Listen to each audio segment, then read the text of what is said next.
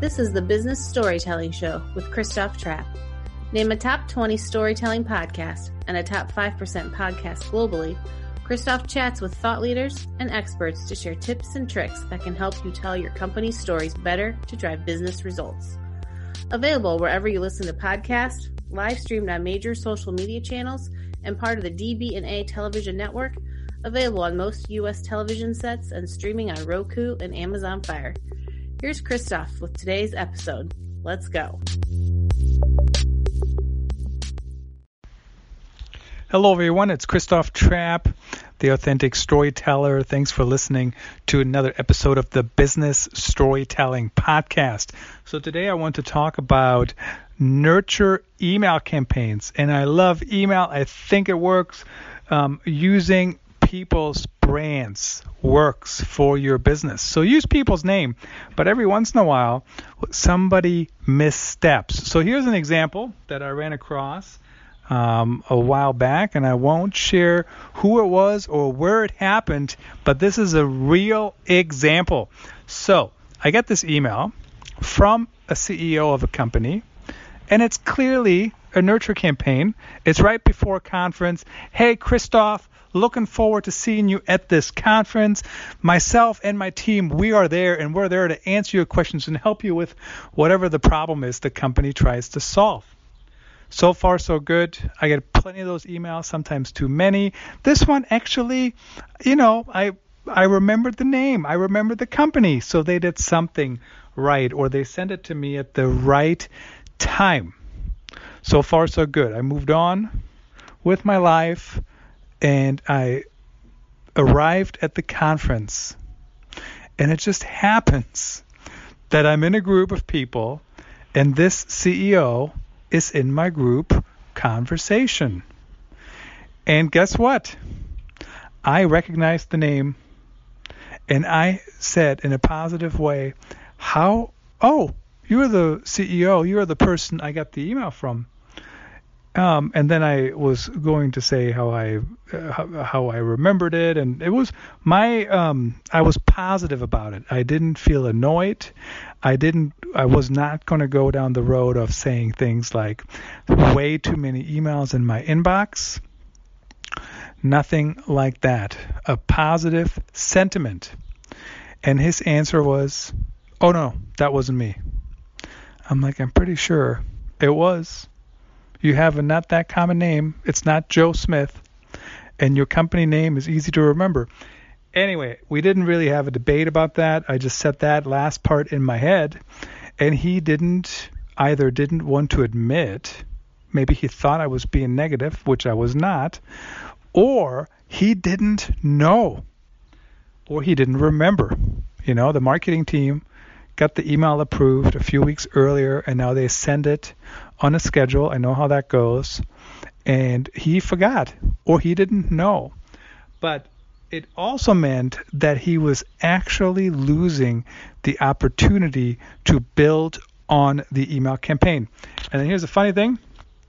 That night or the following morning, I get another email from the same guy. Now, I didn't see him again at the conference, so I wasn't able to follow up and talk to him about it. And of course, nurture campaigns are not necessarily designed to drive people to do something physically.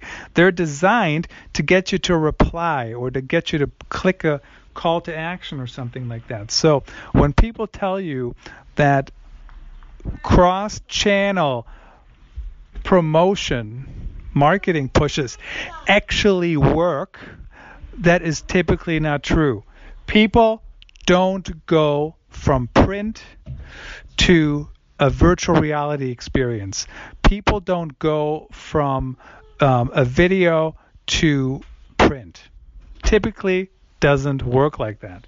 So from that perspective, it does kind of make sense that maybe it was intentional that they weren't trying to tie the two together.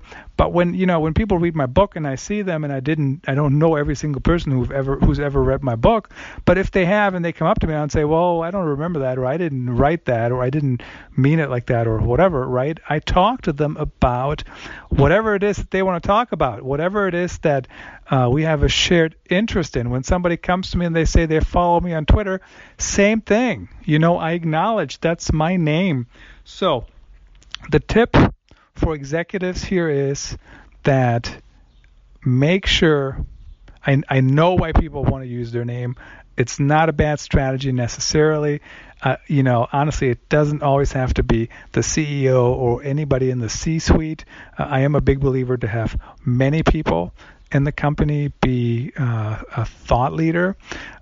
But when somebody uses your name, when the marketing team uses your name, you have to know what's going out because it's your name. It's the only thing you have. So something to think about. It is easy to forget, even if you know. I'll give you an example. I run nurture campaigns quite frequently with my name. And a lot of times I list a Calendly link. So for example, it says something like sign up for a 30-minute free consultation. They can click the link, which is also at the bottom of my website, authenticstorytelling.net. If you want to sign up for a 30-minute meeting, you can certainly do that. But every once in a while, I hop on a call. And so what happens is on Calendly, they show up on your calendar. They get an email invite. I get an email invite. It's automatic, so I don't have to do anything. Sometimes when I have a couple busy days. So right now, I'm recording this on June 3rd, and I have no open appointments until June 17th, which is 2 weeks.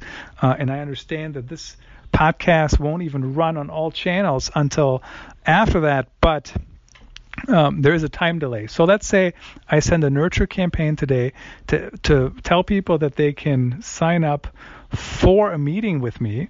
They actually can't schedule one for 2 weeks.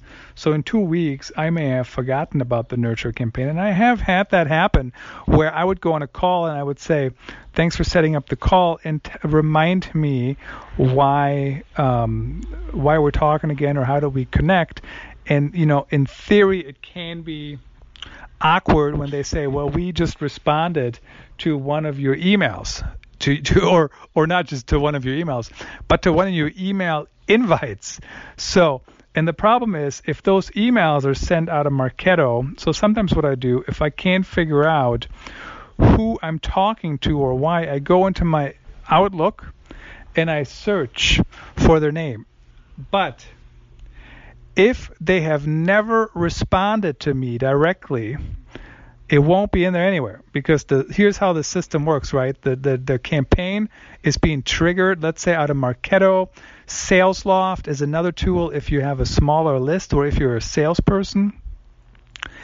And it never comes out of your inbox, right? It comes out of that system. I think SalesLoft might be out of your Gmail, so it's actually tied in there. I think that might be a different use case. But Marketo, which we use, what happens is it comes out of Marketo and it never is in my Outlook. So until they reply, which then comes to me, I can't search it. So if I don't think of sending it over to the Marketo team, I can't even find it. So sometimes that happens.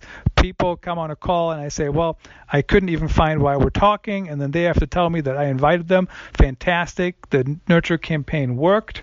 Now we're talking. Fill me in quickly and let's talk through your problem. Talk through your things you need to discuss.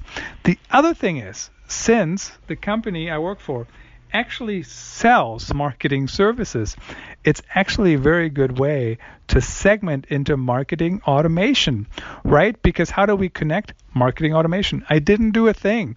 They responded to an email that was automatically sent, and they're going to continue in the nurture campaign until they take an action that we deem a conversion. So for example, let's say I deem a reply a conversion or potentially an opt-out because they're saying I'm not interested in the service. They will not get another email in that nurture campaign.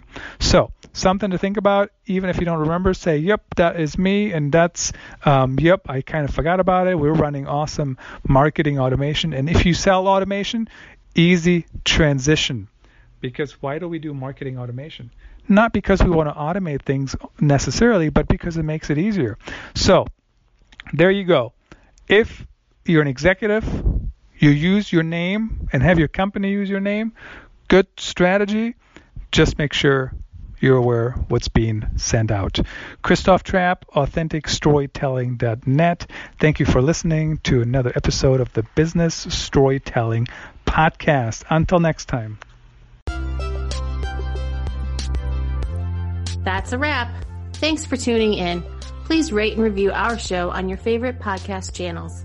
And don't forget to share this episode with your networks. We appreciate you. Until next time, let the best stories win.